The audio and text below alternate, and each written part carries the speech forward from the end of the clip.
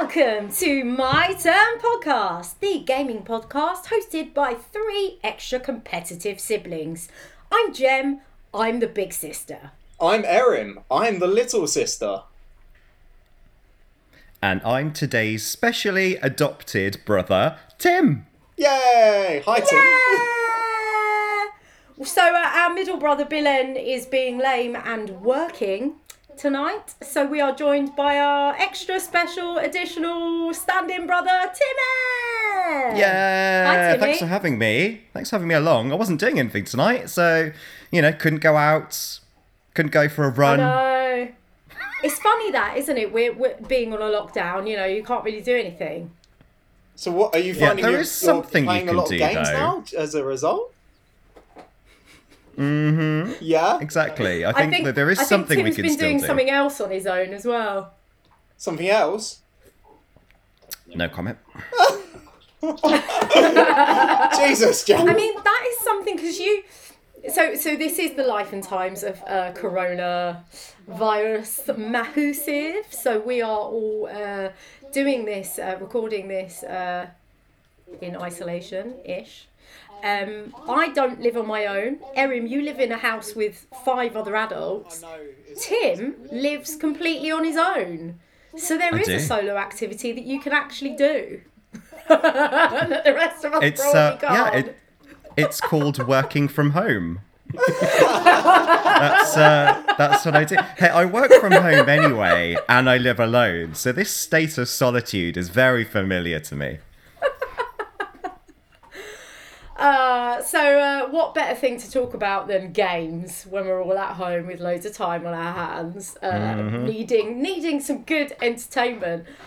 Tim, have you listened to our podcast before? I have. Long time listener, first time caller. Professional we are? No. Not at all. You're a bunch of chaotic wild things.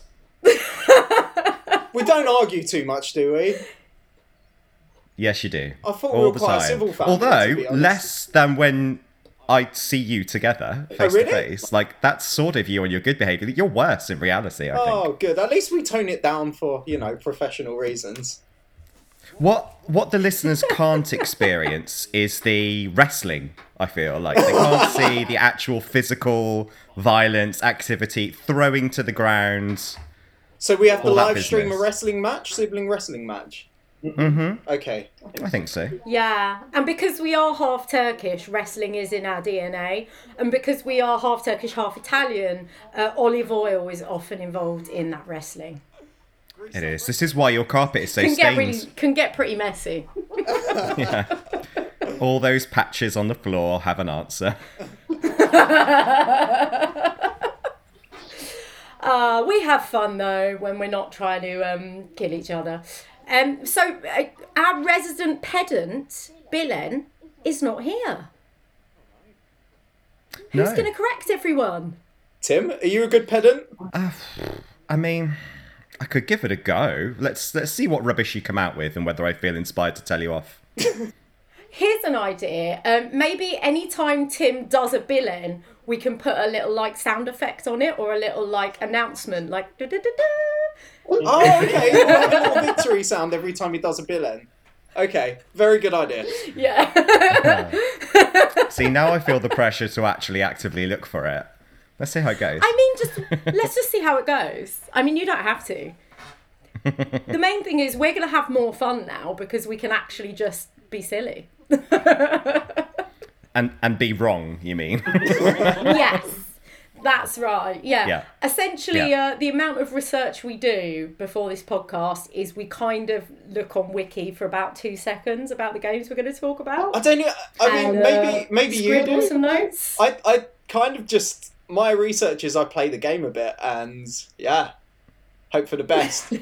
So I hope I remember. I mean, I do have to pick you up on something already. You said you did this research just before the podcast, but actually you told me to dial into this meeting at 8 o'clock and then said, hang on, I've just got to do my research. So, the timing there, I don't think it quite works out. 5 minutes. We're not the most organised bunch, are we? I mean, Yeah, we are a slick operation, as you can tell. Hopefully this feed comes out well. This is the first time we've attempted it. We're from 3 different locations, all in sort of southeast London-ish. So, hey, shout out Southeast London, massive self-isolation crew. Do you think that's going to make a difference for the internet that we're all in Southeast London? Do you think it'll be kind to us? I mean, yeah, I feel like south of the river, the internet's just got a bit more vibes going on. Right, it's edgy. It's a bit edgier. It's a bit more grounded and edgy.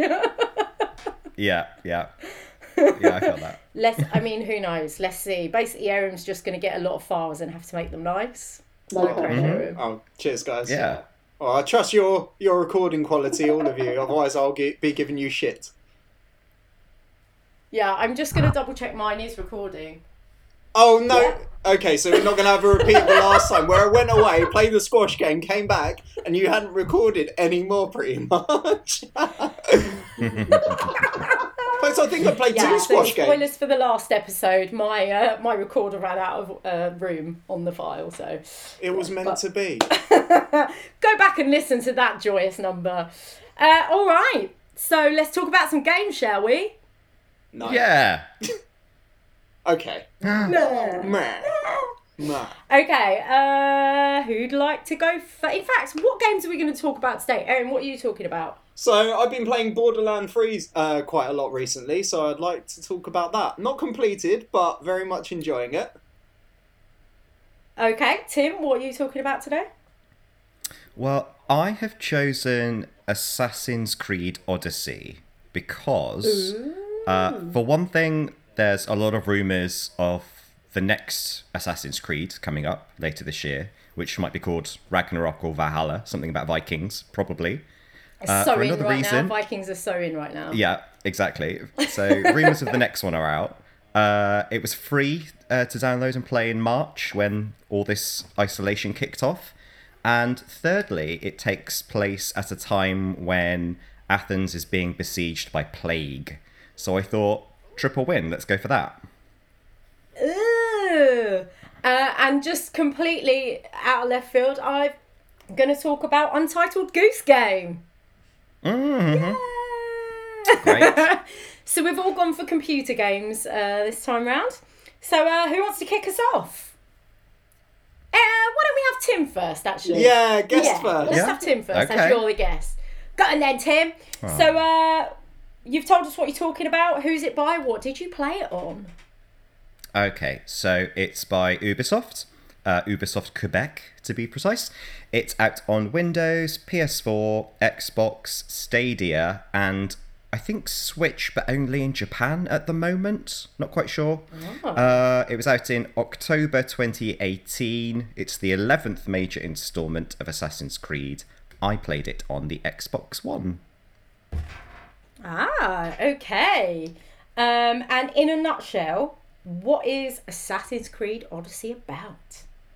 Okay, so as I hinted at, the game is set in 431 BCE. That's the beginning of the Peloponnesian War. That's so hard to say. Peloponnesian War, which was fought between various city-states of Greece. So you play the role of a mercenary, or Misthios, as they call it, fighting variously either for the Misthios, for the Delian League, which is led by Athens, or the Peloponnesian League, which is led by Sparta.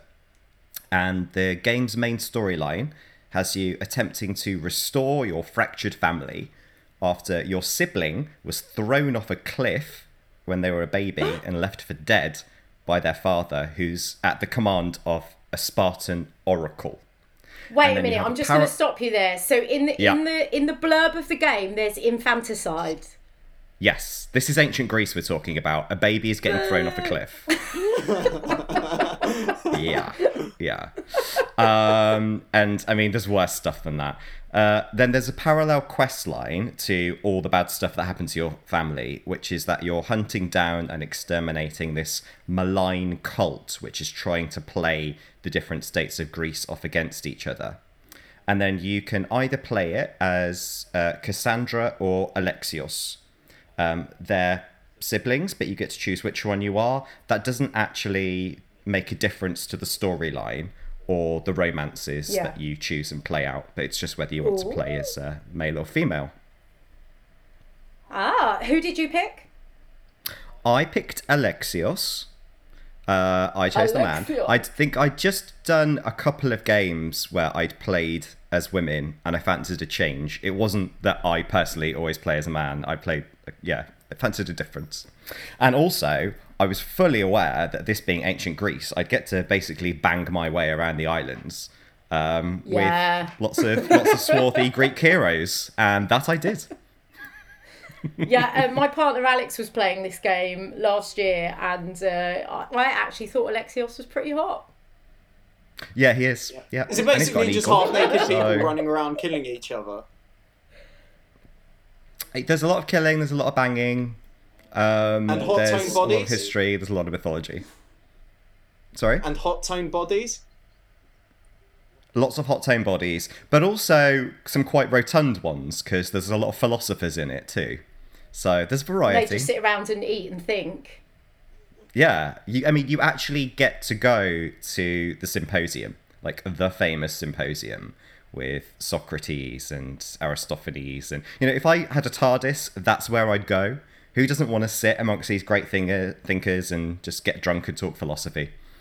So I got to Erin role looks play that. really, on the video chat right now, Erin looks really blank because he doesn't know who you're talking about. Oh, there's going to be so much more of this as I describe. As I answer your next questions, there's going to be even more history. So Philosophers? buckle up. You're going to have a minor philosophy degree by the end of this Oh, chat. fantastic. Oh, So, and I podcast, think and I'm before we move learning on as with well. Before we move on with the analysis of the game, Tim, I have a really key and important question to ask you. And Erin, please weigh in if you need more detail about this. Really important question is Alexios, Geralt of Rivia. How do they compare? No! Nothing compares to Geralt. Don't fuck me off, Tim. My answer, as always, is why choose? What could be a more delightful sandwich? Yeah, fair enough. I'm going to have none of your censorship, thank you very much, Jem. I'll have them both. Wait, what's his name again? Alexios. Excellent. We can move on with the rest of the very important analysis of the game now. Am I allowed a sneak Okay, peek? What was that, Erin? Am I allowed a sneak peek of him? Erin is now going to find a picture of Alexios. No, still Geralt. This is tantalising He's all right. radio, by the way. He's 6 out of 10. Geralt is still 10 out of 10. You visibly winced on the video chat there, Erin. You weren't impressed with Alexios. He's alright. I mean, he's quite pretty, but, Geralt is just like the...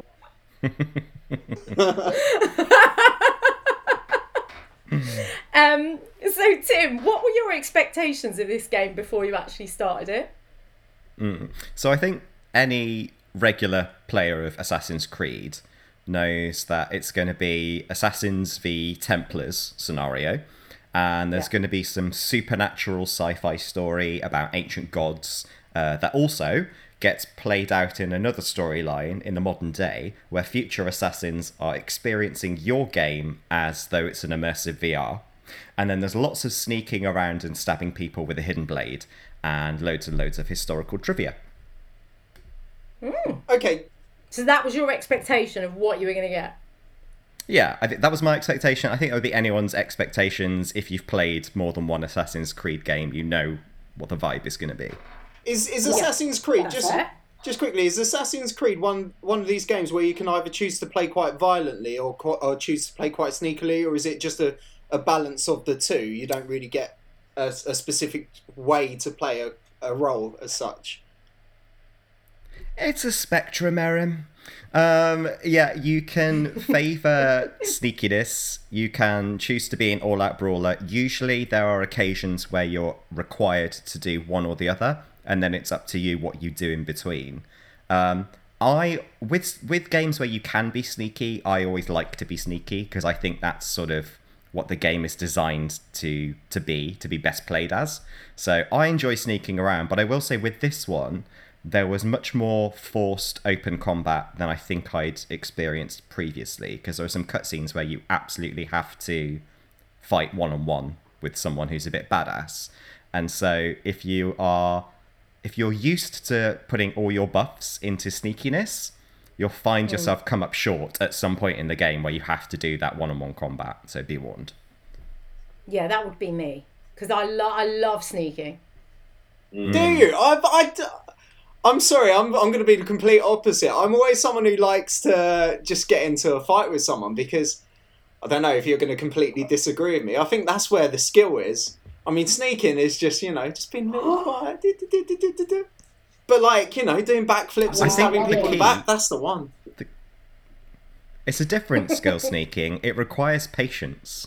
And I think that's a valuable skill to learn in gaming. Sometimes we just want that instant hit of, I succeeded. But being able to actually have a plan and be still and think is not always present in all games. So I think if you can do it, sometimes it's quite good. Yeah, but most people don't have the attention span to be sneaky, do they?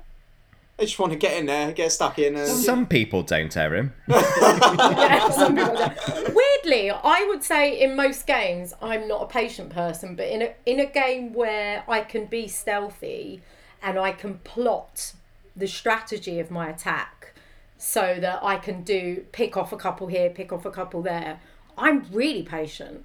Like, especially in games where you get a little kind of eye meter, do you know what I mean? Like, say, classic example in Skyrim where you literally get an eye, or a lot of games you'll get like a red arrow or something, where I'll happily just wait those out.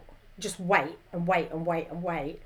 And then when they've gone, you just adjust your movement slightly. You can just get a quick arrow out, and then you get back when the alert comes off, and then you wait and wait and wait, and then you're just sweet again. I love it. They don't know what's hit them. You're winning by not playing the game, basically. You're just sitting there watching the screen going...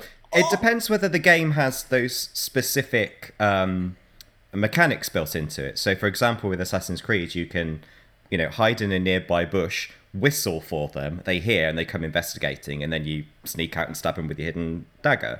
Or, the ones where you can walk through a crowd and just very subtly stab them with a poison thing and then walk off, and then it's only a few seconds later that they collapse, by which point you're gone. Or you can hide in a cloud of smoke, or you can get an upgrade where you can actually shoot arrows through walls, which confuses your enemies very much. So it depends whether they've actually designed the game for that or not, I think.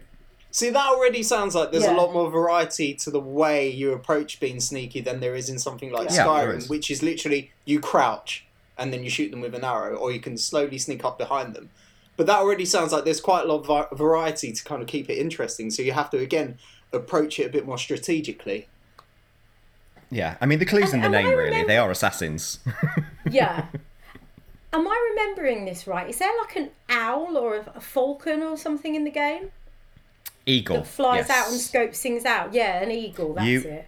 You are known as the Eagle Bearer. That's sort of your moniker as a Misthios. And the reason why is quite sweet. As you, at the very beginning, when your younger sibling baby is about to be thrown off a cliff, you, as a young child, try to stop it from happening.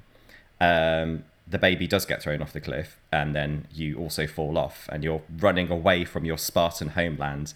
You get on a boat to try and sail away, and an eagle goes with you. And that's the eagle that sort of follows you around the game then, called Icaros. Does it suckle you and raise you as its own?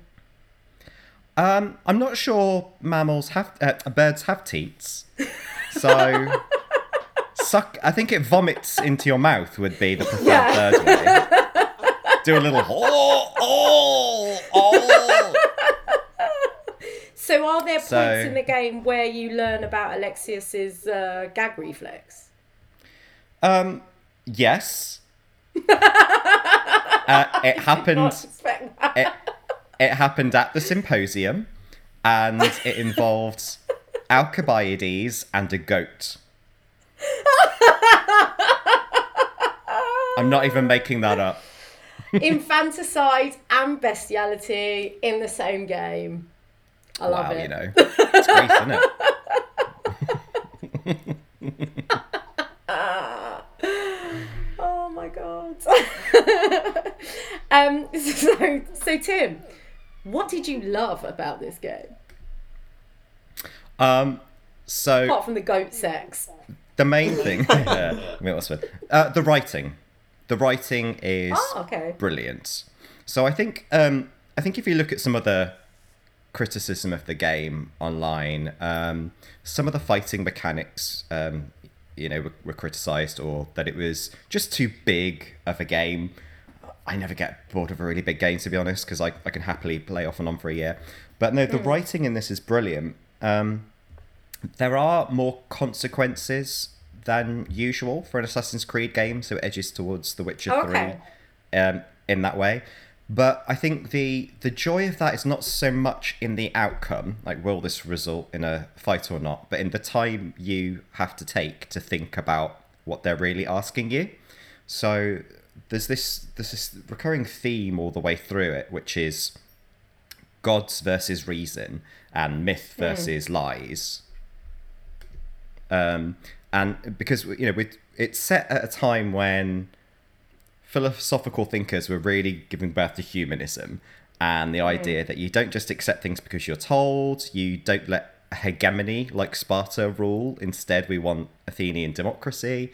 And there's this kind of tension in the game whereby they want to lean into the mythology and be like, oh, remember Cyclops and Medusa and Minotaur and all these sorts of things.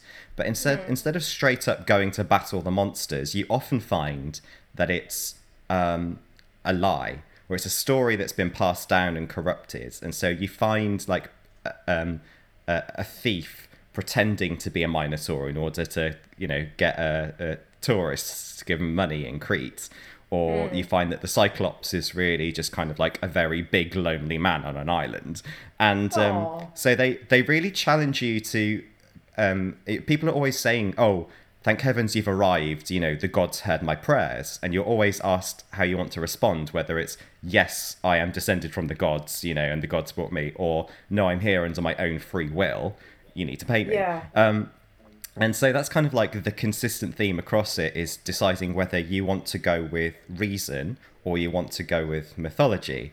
And it's played out so well because we're in the golden age of Athens, where they're just about to go into the war with Sparta and other Greek states, but the Persian War is behind them. They've had a period of peace.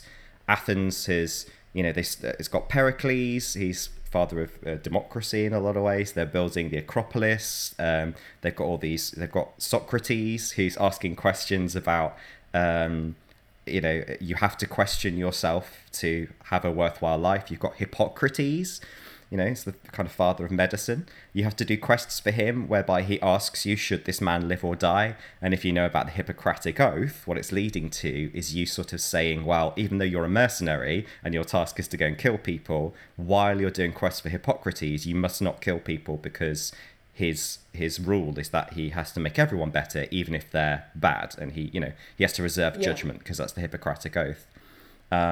You go on voyages with Herodotus, who's the father of history, really. He was like the first one to go travelling around the world and write down what he saw. He was like the first travelogue. His writings are amazing. You meet Aristophanes at the symposium, and he's talking about how he wants to take down a ruler of Athens, like a bad ruler, by writing a satirical play. And would you help out with the performing of the satirical play? And it helps turn the crowd against him, so it weakens your enemy. But there's this awful irony in it, because if you know your history, it wasn't long after that Aristophanes writes this play satirizing Socrates about how he's corrupting young people with his out there thoughts, his sort of anti-authoritarian thoughts. And it was his students who you meet who go off, then defect to Sparta, come back, and essentially are the downfall of Athens. And then Socrates is put on trial, and he said, oh, you're responsible for that. We saw you in the play, we know about your reputation. And sure and this enough, all happens Socrates in the game? Gets... Or in real life? No. So the downfall of Athens happens after the game. We're just on the dawn of it. So here's this irony that you're helping out Socrates, you're helping out Aristophanes, but you know that in a few years' time, it's going to be responsible for Socrates' death.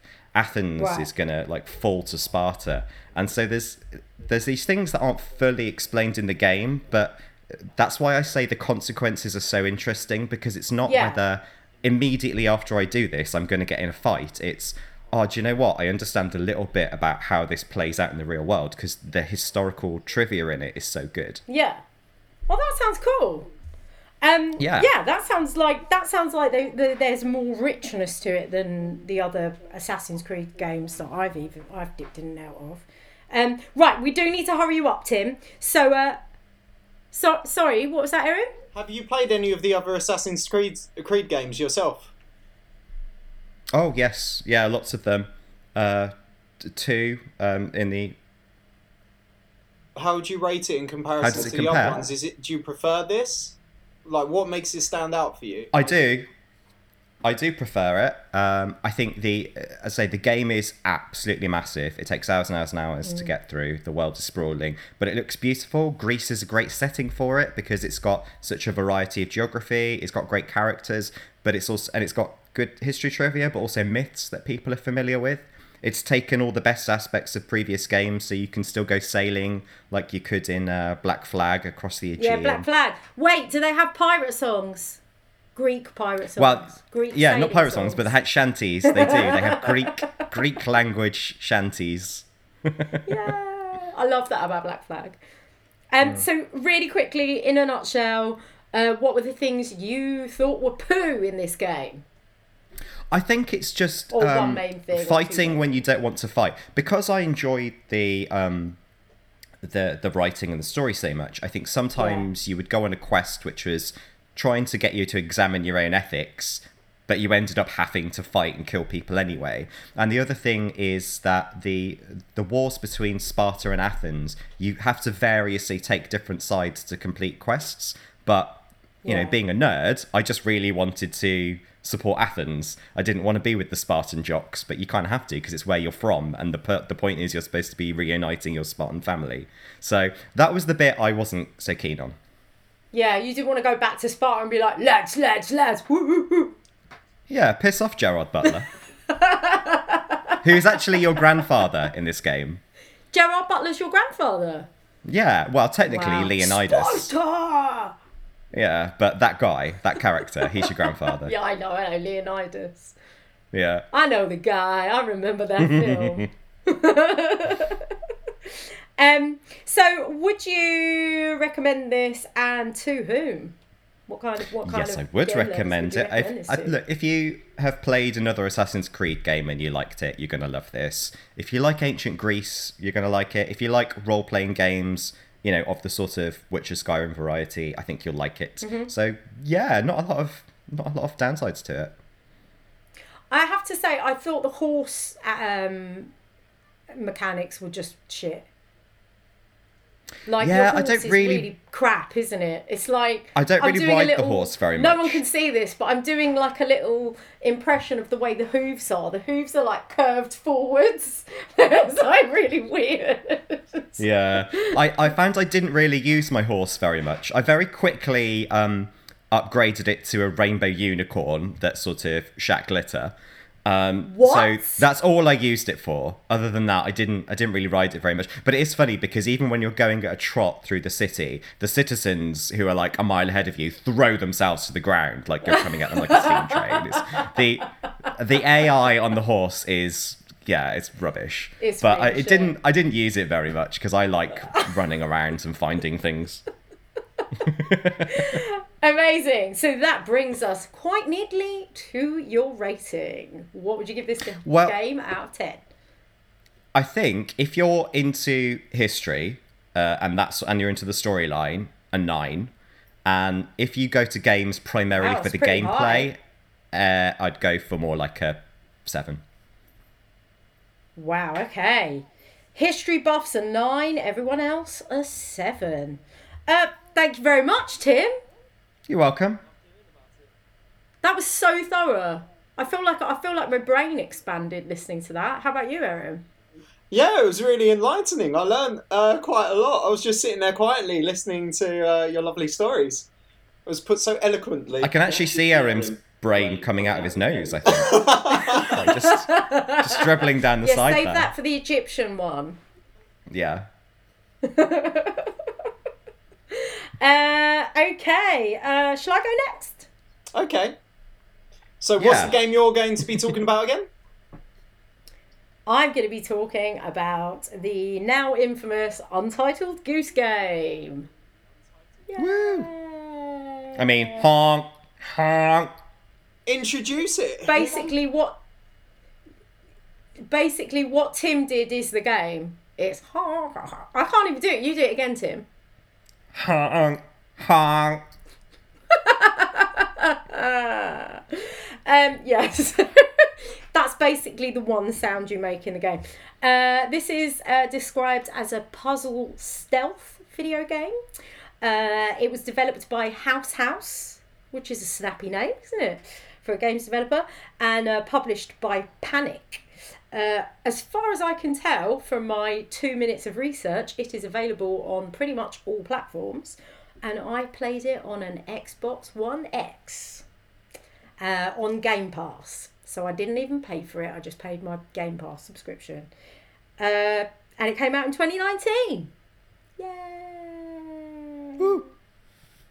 Okay. So can you briefly describe it to us? In a nutshell, yeah, if you could, that would be brilliant. Yeah, so in a nutshell, you play an arsehole goose, like a total arsehole of a goose, basically trying to cause total arsehole, like the biggest arsehole you can imagine. So naughty, so out of order. And the objective of the game in a nutshell is to just wreak havoc among a bunch of citizens in a kind of British market town. That's pretty much it. Yeah, so as a goose, you can do, I think, about 4 things. You can honk. You can honk a bit more. You can pick things up. And you can drop things. That's pretty much it. Can I And ask that's all you need for the game. Can I ask a background question just to see where we all stand Yeah. on this? Has anyone actually been attacked by a goose in real life? No. Really? When I was a small child, I can't remember how old, I must have been about 5 or something. I was at the Arrow Valley Lake in Redditch, and a Canadian goose ate my shoe. I've been there.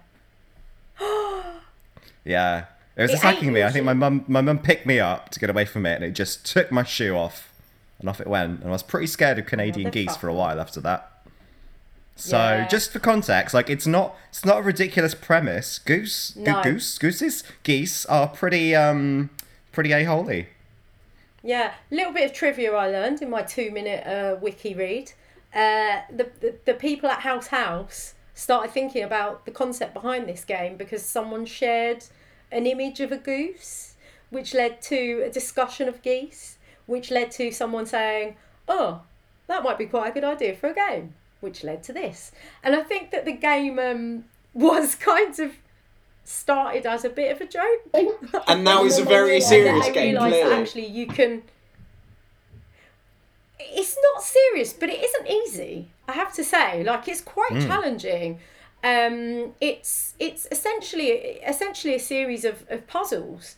They're not presented to you as puzzles, but essentially that's what they are. You kind of have to use stealth to figure out how to complete lists of things that you need to disrupt in the village. So, for example, right at the beginning of the game, you get told to steal a bunch of stuff to have a picnic with. Now, a goose doesn't have stuff to have a picnic with, so you have to steal it off of an innocent little gardener who's just trying to enjoy his garden. And one of the things you do is, like, you turn on his hose, get him all wet, you end up nicking his sun hat, you end up making him fall on his bum, like, you steal all his stuff, right? You get a bonus, but there's like a few little hidden bonus things that you can do that you can unlock just by being a pain and just figuring it out yourself, like locking him out of his garden, like stealing his keys and stuff like that. So yeah, there's like little to-do lists, and they're all just mischief. So the more of an arsehole you are naturally, the better you are at this game then? Yeah, but you also have to strategize quite heavily. So that's the puzzle aspect. So you are a goose, and yes, as Tim has shared his traumatic childhood story, geese are quite scary. In some characters, there's a little boy in the game that is scared of the goose. So if you honk at the little boy, he'll go and run away and hide. But most of the other characters will like try and get rid of you. So like you can grab hold of something, and while it's in your mouth, they'll like grab it out of your mouth. And depending on what it is, sometimes they can just pull it out. Sometimes they'll pull you across the screen. Like sometimes you can pull the other end off and break it. Other times, like there's one character who tries to hit you with a broom several times. Some of them like shoo you out, and the way that it happens in the gameplay is that you are then unable to maneuver the goose back in the direction that they're standing in. So as they do this weird little like rudimentary shoo action, the goose can't go back in the direction that they're in. Yeah, so it kind of blocks you in a way. So stealth is the name of the game, and often you find yourself hiding behind things. Yes! Well, funny story, I don't know if this is true, but Wiki says that this game, the gameplay was inspired, it's quite funny, was inspired by the Hitman series. I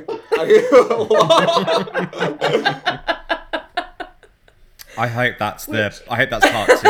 I hope that's the sequel. Goose with a gun. Goose with a gun.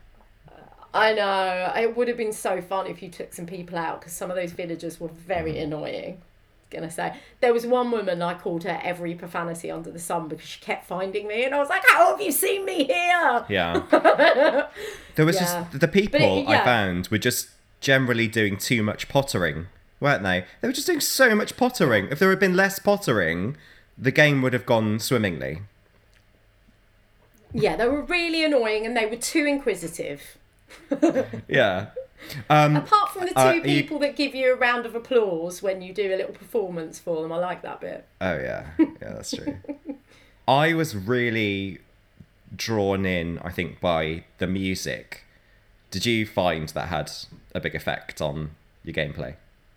Yeah, like my expectations of this game was that it's going to be this kind of genius game, because everyone was raving about it and it would be really funny and really genius. I thought it'd be a lot wittier than it was. But what I actually found when I started playing it was that the music made it quite relaxing.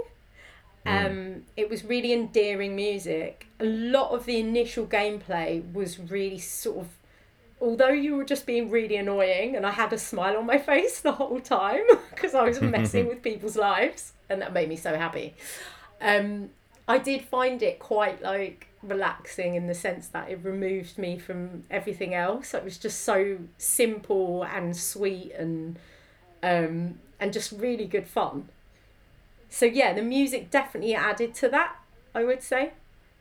And also the way the game's drawn and coloured, it's very reminiscent of a kind of kid's storybook, like something Was it quite cartoony? You had when you was at school. Yeah, very. It's very kind of simple, blocky characters. It's quite a simple, blocky goose. Out of curiosity. But the really nice thing about the goose... Sorry, what were you gonna say? Out of curiosity, because you have to be an arsehole, is it suitable for children, or is it kind of like aimed more... It is suitable for children. Yeah, and it actually just won the best, I think, I can't remember the exact name of the BAFTA, but it just won a BAFTA, I think, for Best Family Game. I'll double check that. But I think it was Best Family Game, BAFTA. Yeah, it's suitable for kids. It's hard, but I think that the thing that kids will probably be better than a lot of adults at is being happy to just repeat. I think as adults... Like, yeah, when I get to what I didn't like about the game, I'll touch on that more. But I think kids would really like revel in the satisfaction of repeating something until they figure it out. maybe more than we would. But yeah. So what I really loved about it, what I was about to say, Erin, was I really love the way the goose is animated and the way it moves around. Like, its bomb waddle, the way it honks, the way it swims. It's just so cute, and I just love how adorable the goose itself is. And that's probably my favourite thing about the game. It's just just the goose. It's all about the goose. Mm-hmm. But I have to say that for a game that I felt that there was a lot of hype for, it got to a point very quickly where I was like, well, I've run out of game, first of all. I just zoomed through it quite quickly. Is it quite short then? And there were a few puzzles. Yeah, it's pretty short. There were a few puzzles, like a couple of hours. How long did it take you, Tim? Yeah, a couple of hours. Like 2 to 3 hour game. Like, if you unlock some of the extra bits that aren't on your kind of shopping list of naughty stuff to do, there's a couple of secret hidden ones. They take a bit of time. Like, I don't know if you did the football, Tim, taking the football all the way through to the guy's garden and scoring a goal. No. That took ages. It took so long. And so my kind of negative of this game was, one, I felt like there wasn't enough of a game to live up to the hype. But two, those little extra bits didn't have enough of a reward to make up for the tedium of actually getting them done. Some of the mischief, especially the additional extra mischief, like the football, for example, just took ages. And then I felt like the reward was very poor. It was just like ticking an item off a list. And you're like, I wanted another level to it. So that's my biggest criticism. I feel like really great setup, really nice kind of initial experience playing the game, and then I felt like it just needed to add something else. Yeah. Do you think it's likely that they'll create a sequel to it? I think they'll definitely do something else with it. They've had so much success with the game, and it's not like the biggest budget game, so I think following the success of this, they'll have some interest in investment, especially because they've won awards for it. So yeah, I think that they could probably do some DLC for it and stuff. I've just looked at the art. I would play a sequel. Sorry, I beg your pardon. Are you looking at the art? Yeah, I was just looking at the art style, and I can literally imagine someone, like you said earlier, that someone just like made this game as a bit of a joke. Because it's so basic, and like, you know, the animation already from the picture I'm looking at looks extremely simple. But what an amazing story, though! Like, if that is the case, someone was just like, let's do it as a joke, and it's become such a big success. Yeah, I don't think the game was made as a joke, but I think the initial idea of like, wouldn't it be funny if, was a kind of obvious thing from what I've read anyway. But yeah, so.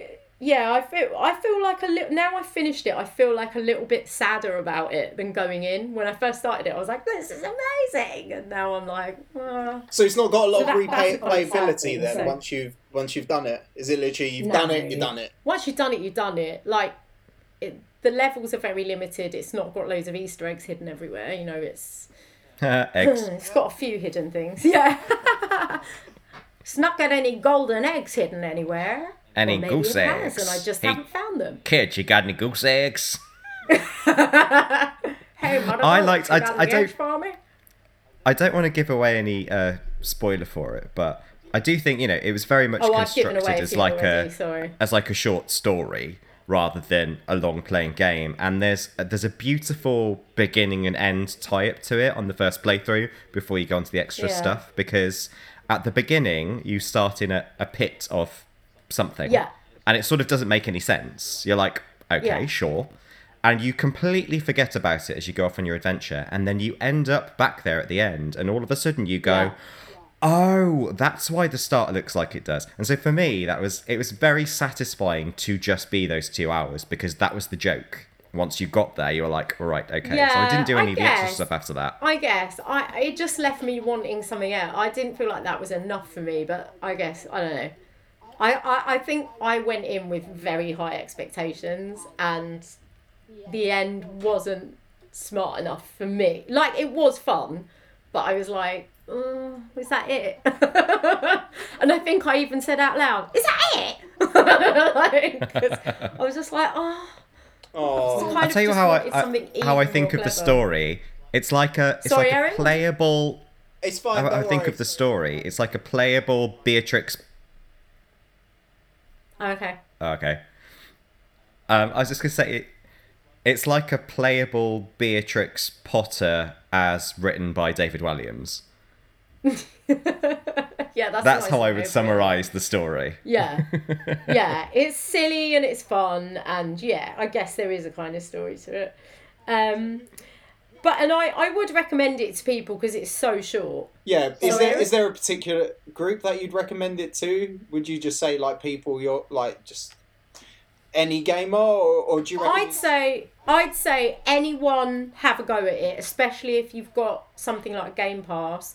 I definitely wouldn't recommend it to someone who probably didn't like those kind of games, like puzzly games, paying full price. Because I think for a while it was like, for the length of game, I think it was like 16 quid or something. Really? And I feel like now that the price, yeah, I think so. I think it was about $15.99 on when it first came out on. I could be wrong, but I feel like I remember seeing it at that price on Switch when it first came out on that. That's the other thing I'd say. Actually, this is a great Switch game, or a great PC or desktop game.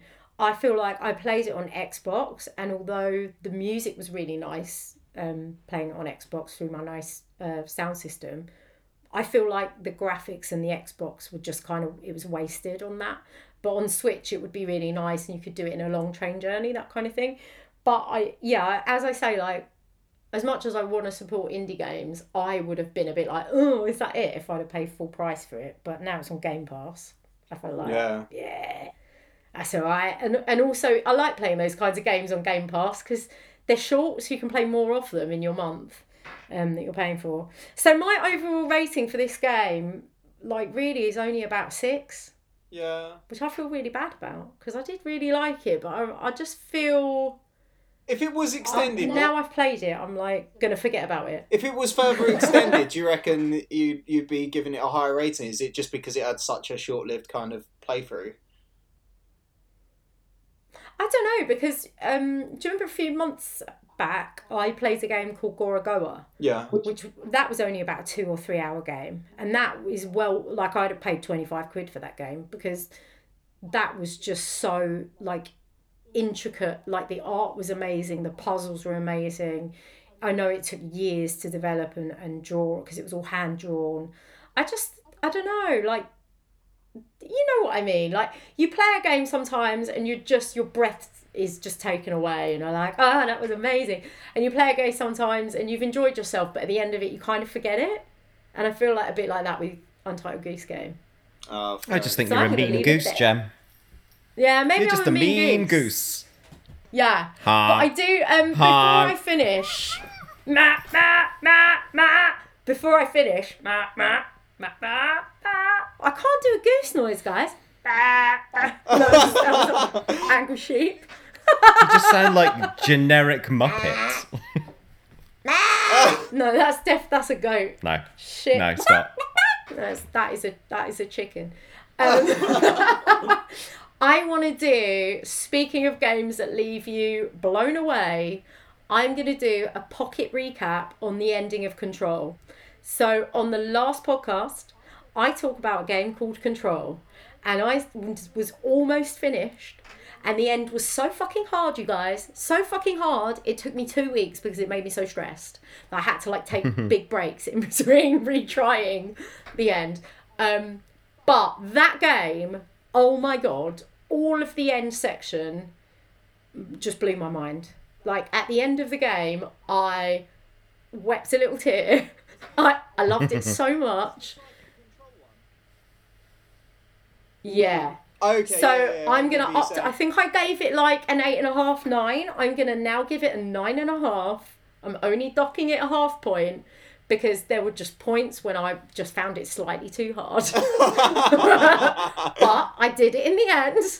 I got very stressed, but I did it. I persevered, but yeah, because there's no difficulty setting on it, and there are some bits where it's almost like Dark Souls, where you have to just go right back to your control point, do every fucking thing again before you even get to start the boss again. Like, so bits like that, after a while, I was like, oh god. So 9.5. But if you want to play something, if you don't mind a challenging game and you want to play something that absolutely blows your mind, I can't recommend it high enough. So that was just my little add-on from last week. Very nice. Okay. That was a very sweary addendum. I can tell how passionately you feel about it. I hope there are no kiddies listening. Yeah, no, we don't. I think we come up as explicit, Tim, when people listen to this podcast. All 4 of our followers know that this occasionally gets explicit. It'd be even worse if they could see what you were doing. My word. I had no idea, as a simple listener, that this went on. Oh. And I've been whoring my way across ancient Greece, but this...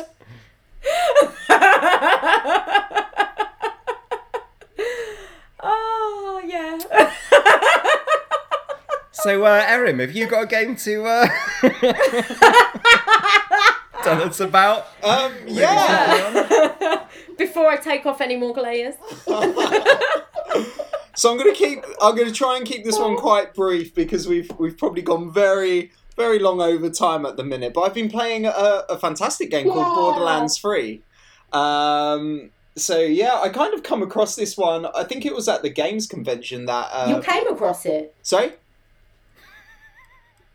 Okay, I think there's a massive lag between when you're talking to me. So the first time I ever played Borderlands was actually this is when we isolation went to the games for you. This is what happens. Erin's just complete because Erin's audio is lagging. He cannot hear the filthy jokes that we're making.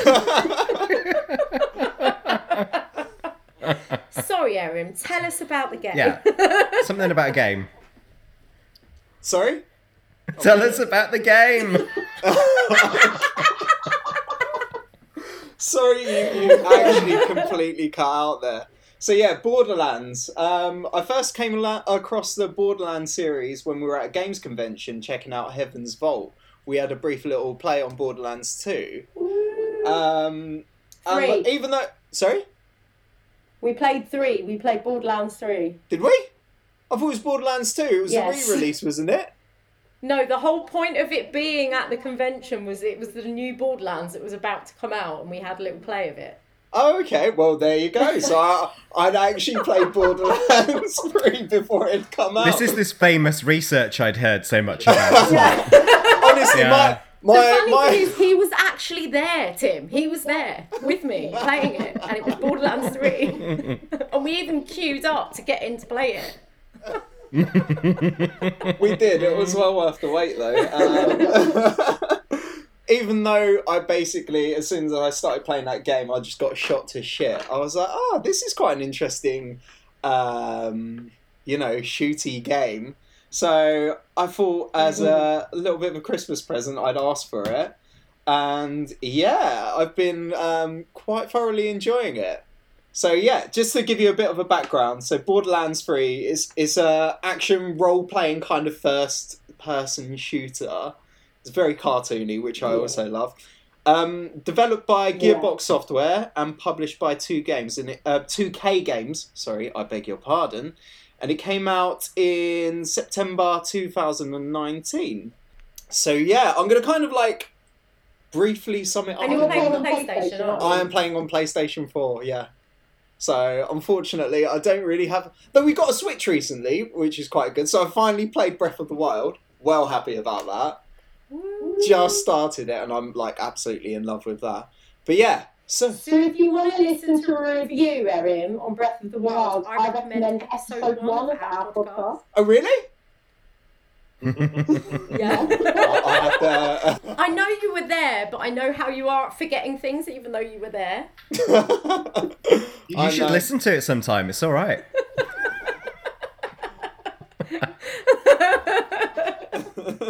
I'm a very forgetful one. But But yeah, so this game in a nutshell. So I kind of have that feeling that it's kind of been influenced by the James Bond kind of GoldenEye classic first person shooter, but it's got its own kind of twist to it. So the way the game is laid out, it's kind of open world in the sense that you're kind of free to explore your environment. It's not completely open world. You can't just run in any directions, because if you get to a certain border, I guess this is why it's called Borderlands, if you get to a certain border, these huge towers just turn around. They're just like, go back or you're going to die. Obviously, I tried to run out and I got shot to death. But it's free enough that you can go in any direction. And they're kind of like lots of little mini-maps that make up the first planet. So you start off on this planet called Pandora. And you're kind of introduced to, it's almost like Mad Max kind of world where everything's, built of like, what do you call it? Like, the shanty town kind of like cast iron. Yeah, that kind of thing, which is really, really cool. I mean, the actual gameplay is quite straightforward. It's kind of like find a mission, go out, do the mission, which generally is like, you have to kill a bad guy. You go back and you go, oh, I've killed the bad guy, and then you level up kind of thing. But like, one of the things that I noticed straight away from playing it is actually, even though the gameplay itself is quite, quite samey, there's so much variety in weapons. And I don't think I've ever seen this with a game before, where pretty much every person you kill, you've got a new weapon. And it's like, and they're not just like, oh, it's a slightly more powerful machine gun. They'll all do different things. So, for example, at the minute, I've got this one. It'll have a secondary kind of like shot where it shoots this lovely little red ball that explodes and pins to people. So when you shoot, your bullets actually home in on them. And then you get like different types of weapons as well. So you have like rocket launchers that electrocute people. Ones that will set them on fire. Ones that will like kind of release a venom on them. And depending on the type of opponent that you're facing, you can use different weapons to your advantage. So say, for example, something that's corrosive would be good against people with shields because it would melt them. Or if someone's wearing armour, something electric because it will be absorbed by their armour. So you kind of... Yeah. You have to think about what you're doing, but also at the same time, because you have so much variety, your plans could be like, oh, I'm going to use this weapon, and you find this other one, and you're like, oh, okay, this is really cool. But it's almost a little bit... Do you have the opportunity at any point to use a goose as a weapon? I haven't actually. As creative as their weapons are, I've not come across the goose gun yet. You can do quite a lot of damage with a goose. I can imagine that. On that note, go on. On that note, I want to ask Erin, because I've played Borderlands 2, a bit of it, not all of it. But one of the things that I really enjoyed about it is it's really funny. Yes. Did you find that in this? Yeah, there is definitely... So funny! It's definitely still got that same kind of humour to it, I imagine. I haven't played Borderlands 2, clearly now. But yeah, like, the story is quite funny. Though I must admit, I'm literally the shittest person when it comes to actually, following stories. I find myself kind of just getting a bit like, I just want to get on and kill shit. So yeah, I've kind of just been... So you don't want to read dialogue bubbles? No, not really. And like the time I play it as well is normally quite late. So when I play this game, I'm kind of just like, I just want to kill like people with glowing shit. So yeah, it's reading is hard, you guys. Well, it's one of these things. I know what you mean though. Sometimes you do just want it read to you. Depends on the kind of game. But it's like... I find it, like, a lot of games I like to be, like, something that I can just pick up and play quite easily, which I really do find with this. I find if I just want to sink in, like, 30 minutes to this game, I can complete a mission. I don't really have to kind of, like, invest that huge amount of time, like what I did with bloody The Witcher. I'd go on and play Gwent for about an hour, and then I'd be like, I haven't actually done anything yet. Whereas this, straight away, you know what mission you've got to kill so-and-so at this place. So, it's quite laid out, it's quite linear in terms of actually following the missions. So, you don't really have to think too much about playing the game. It's just very nice and accessible. And there's definitely something to be said for that. And what's really interesting is the three of us, just completely by accident, have really picked different spectrum of games. Like, Tim's picked a big, epic, massive open world. You've picked a first-person shooter that's pretty focused on small missions. And I've got a little tiny indie game with puzzles. And they're all for kind of different moods of gaming. Yeah. But again, like, going back to the point of, that... Because I'm a massive open world kind of fan, and that's one of the reasons I love this, because you can kind of go off in your own direction and explore different places and find different missions. So I found something like GoldenEye, like I was comparing it to earlier, where it's a very you do this particular path. I find that quite boring now. I like to still have that sense of going out and being able to explore. And the other thing I found with this as well, your first setting being on the planet Pandora, even though you've got all these little mini maps within it, after a certain time, you get to a certain point in the game, you're actually like building up a ship, and your ship is able to explore other planets.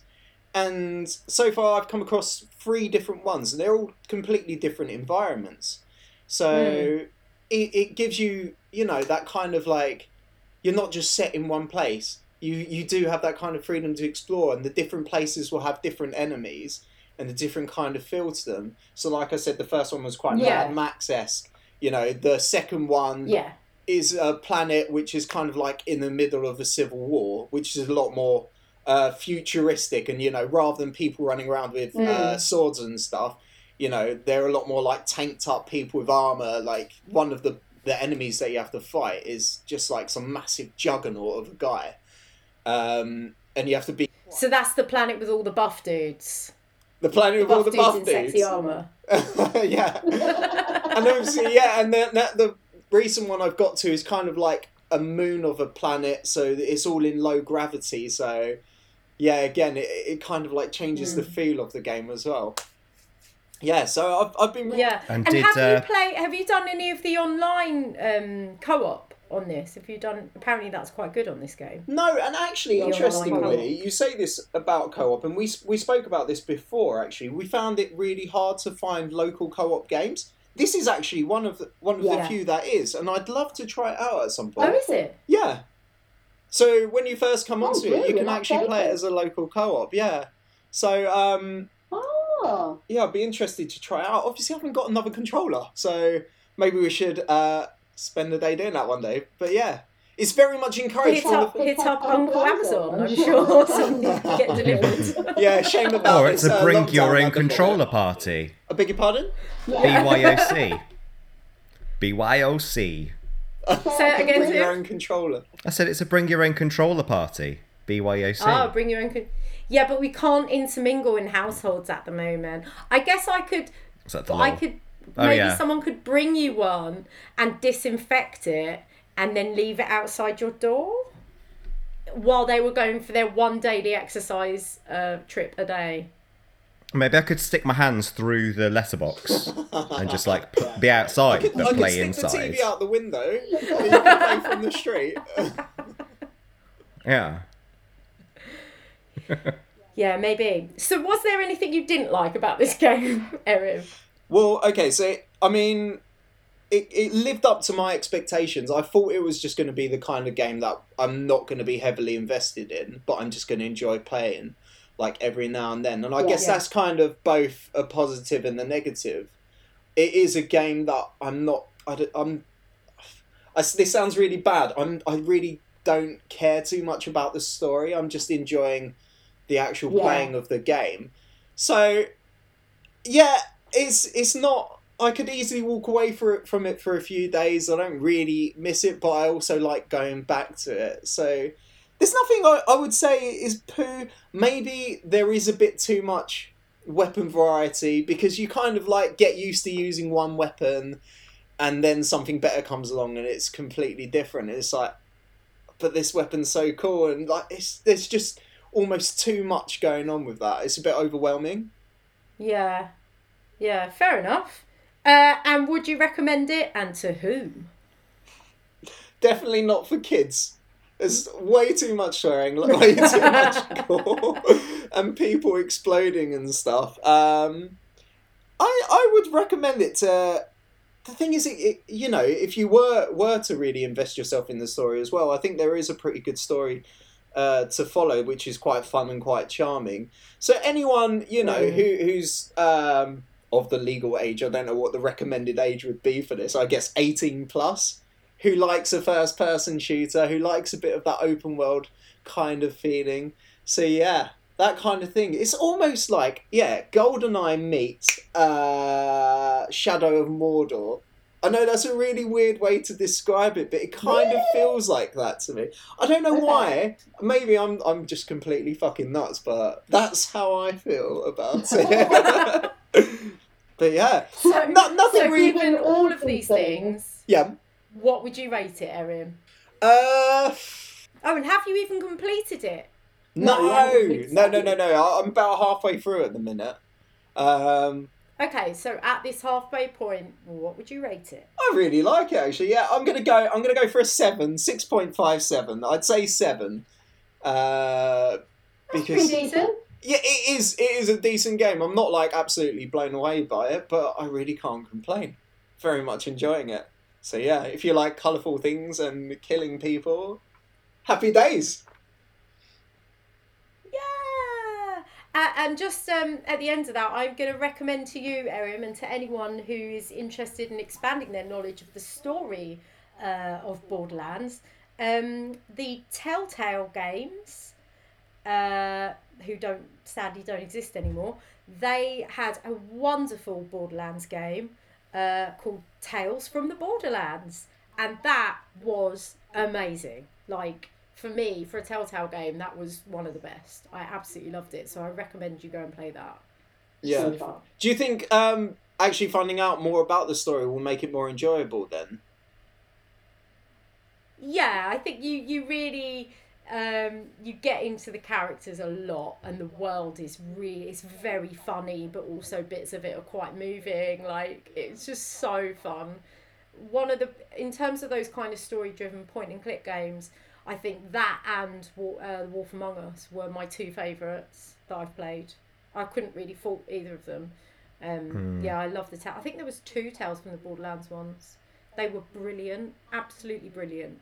So I highly recommend. Poor Telltale Games, sorely missed. I really enjoyed their stuff as well. Yeah. You know, while we're doing extras, there's an Assassin's Creed book that's just been released. Well, it's not a book; it's an audio book on Audible called Assassin's Creed Gold, which is set around the activities of Sir Isaac Newton.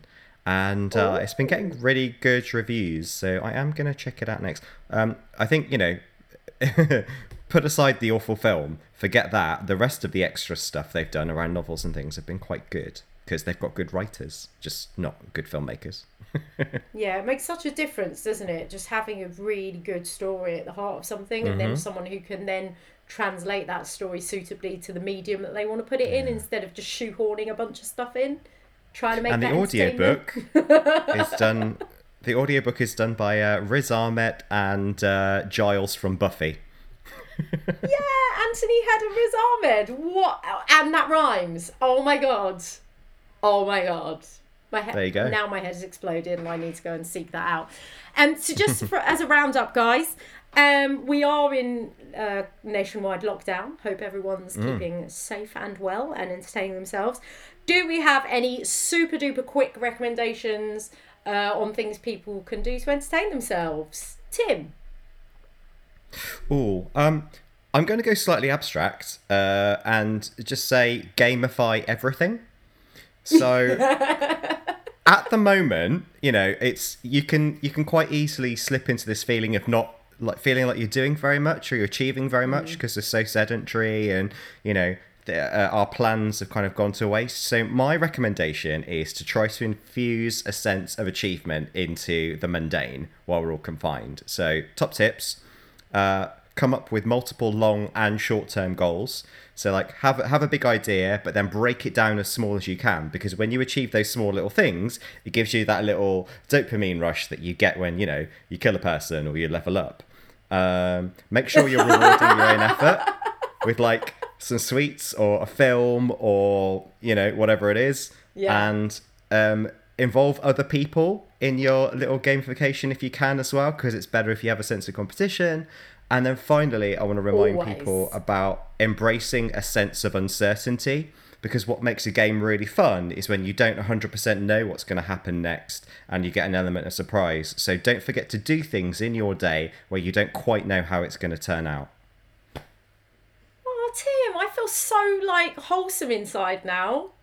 I think we should keep Tim, Miriam. I think we should keep Tim. Bill got the sack. I like Oh.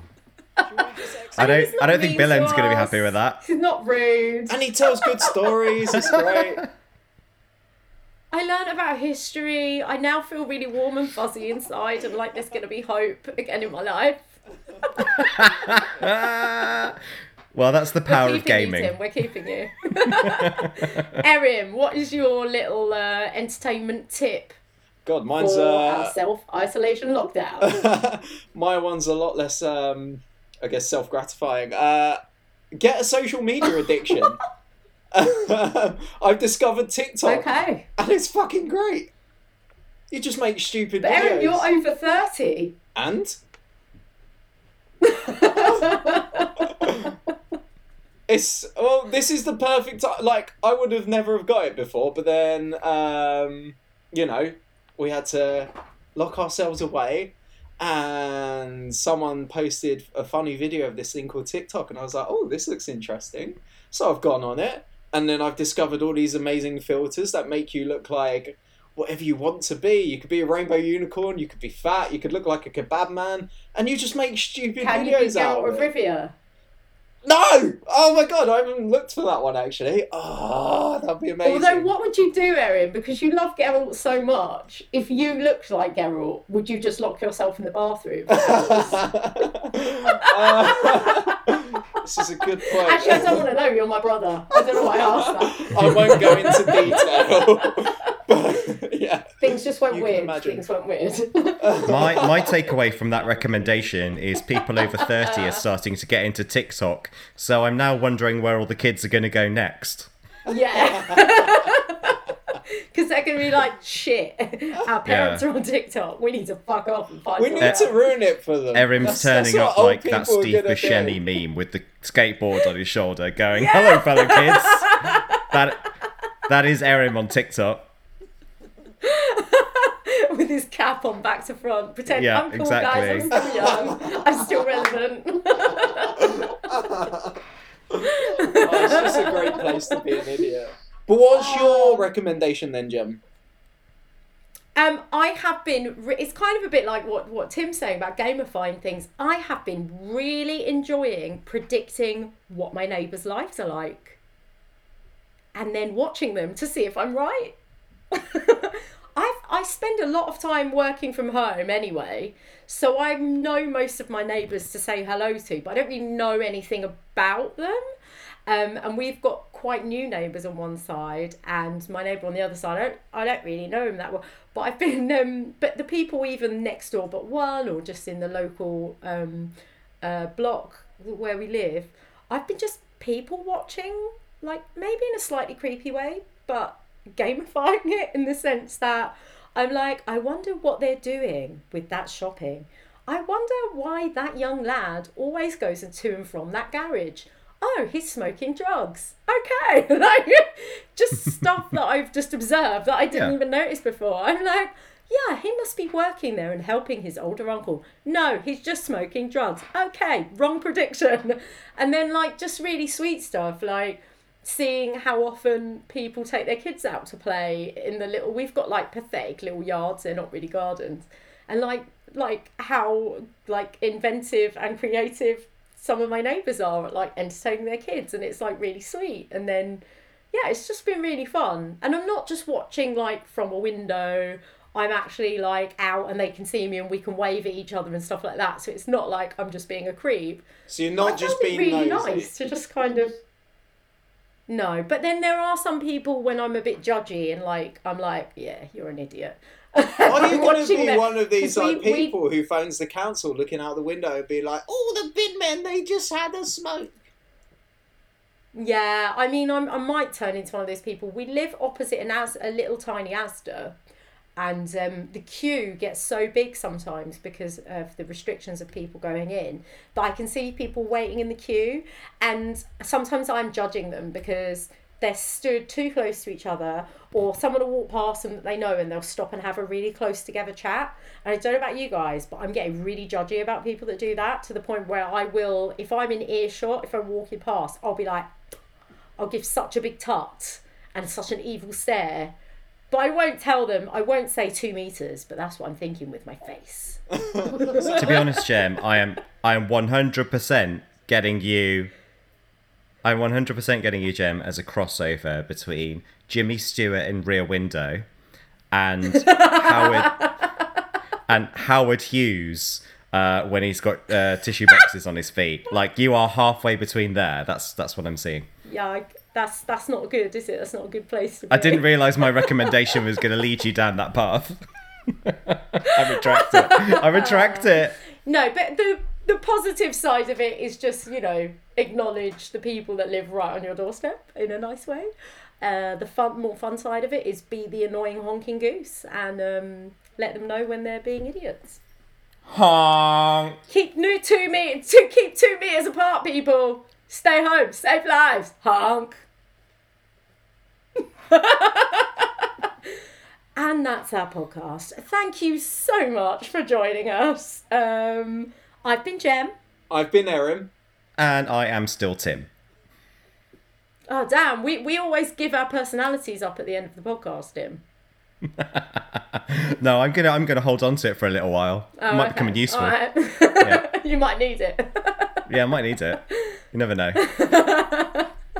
We can't all be Jimmy Stewart.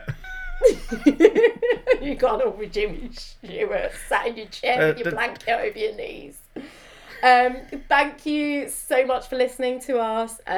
Please go back and check some of our earlier podcasts out. Share this.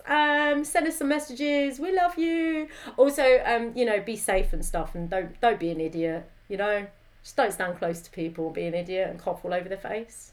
No one needs that. Any last messages, guys? I'm just going to leave it at that. No, thank you very much for listening, and thank you for joining us. Hi.